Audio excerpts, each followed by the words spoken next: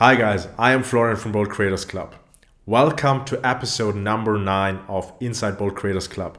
Today we will talk about the biggest influencer marketing mistakes.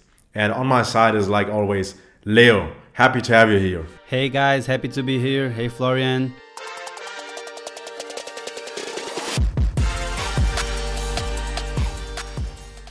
So let's start it.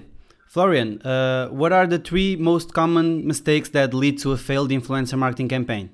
The most common mistake brands do when dealing with influencer marketing, in particular if they're inexperienced with influencer marketing, is to treat influencer marketing like paid ads. They don't understand the influencer is an own stakeholder, he's a partner, and you just can't do like with paid ads, post anything you want.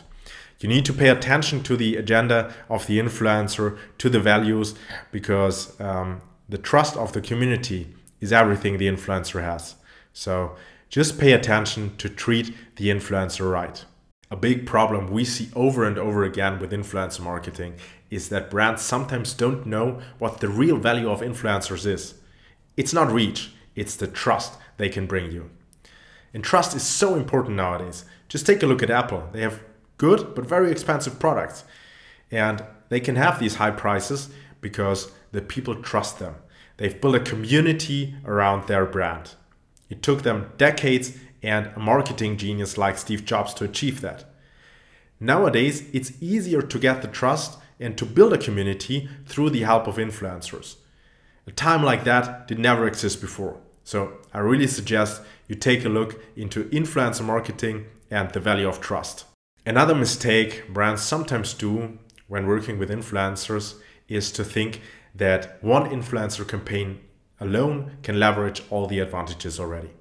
That simply doesn't work. It takes time to build trust, to build a brand, and also to tell the story of a brand with the goal to then achieve a community around a certain brand. Influencers are very close to celebrity endorsements. So let's take the example of Cristiano Ronaldo, who usually works with Nike for his shoes. If he would wear Adidas shoes for once, it wouldn't have a big effect. Maybe some hardcore fans would remember that he wore Adidas once. But usually, he's always connected to Nike, and all his success is connected to Nike. And that's how influencer marketing works as well. You need to work longer time with an influencer to achieve all the advantages the influencer can bring you. You can also have a big problem when campaigns get too hectic. 3 reasons for that. First, the influencer is your main stakeholder. If it gets too hectic, it gets stressful, and then you can see his emotions cooking up, etc. Can be very stressful. Second one is a good story also needs time and creativity. A good story is so important for influencer marketing, so please plan in some time for that. Third reason is pretty practical. If you don't plan in enough time, then it could be that all your influencers are booked out already because it's 2021, nearly 2022 and not 2015 anymore. So usually I would plan in at least 4 to 6 weeks for approaching an influencer and then having the final placement. Of course, that differs from Instagram story to live stream, which is always very complicated to execute. Okay, nice. And what do you think are the key takeaways for creating better campaigns? What's most important is to have the right brand influencer fit. But the influencer doesn't necessarily need to come out of the brand's niche. Let me give you an example. We had a great campaign with Banco Inter, one of the biggest financial companies in Latin America. And we wanted to highlight the money as an enabler of dreams. So we got together with many female influencers and their grandmothers to stress female empowerment. And we had a video series in which both parties, the influencers and their grandparents, discussed what money has meant to them in the 50s, 60s, 70s, and nowadays. It's been incredibly successful because the brand has understood how money could work as an enabler. And that's super important as a takeaway. Don't necessarily only focus on the niche influencers, but also think out of the box. Well, when dealing with marketing strategies, numbers are always important. But do you think that reports based only on numbers are helpful on influencer marketing strategies? Of course, for every marketing report, numbers are very important. But for influencer marketing in particular, you should look behind these numbers. Let me give you an example. Let's take a very standard KPI like cost per click. If we have an influencer campaign which is a giveaway, it's usually easy to achieve low cost per clicks. Let's say you can win an iPhone if you register on our website. The goal here is to get user data, maybe for a newsletter, and to get short-term high website visits. But the question behind the low cost per clicks is whether they are sustainably interested in your brand and not just in the iPhone. So in that case, super important to really take a look at the numbers and interpret them.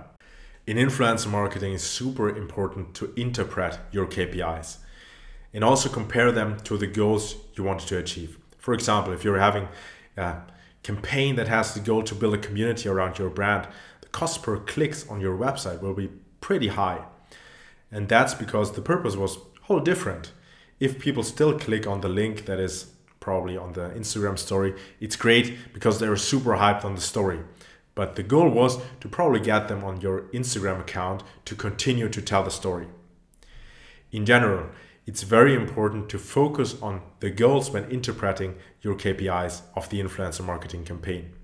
I would always track the KPIs of cost per click, clicks to the website, and social KPIs like views, comments, etc.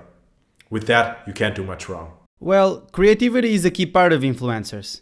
How can brands benefit from the influencer's creativity? When it comes to creativity, it's super important to view the influencer as a partner or even as an advisor, because the influencer deals with creativity every single day. The influencer knows best his community. You as a brand know best your product.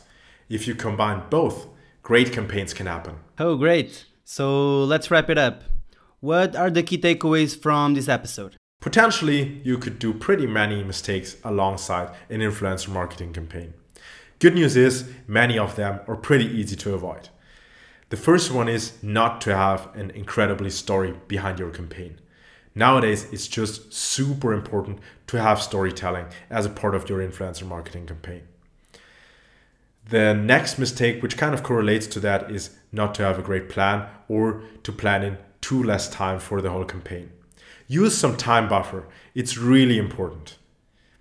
The last mistake kind of correlates with that. So it's not 2015 anymore. You can't just write 5 influencers and then ask them to promote your product for free. But the good side is that the influencers have so much experience now that they can function as advisors for your brand. And with the help of both your product knowledge and the influencer's audience knowledge, you can have an incredible campaign. And I think that's it. Thank you, Florian, for joining me. Thank you guys for listening to us.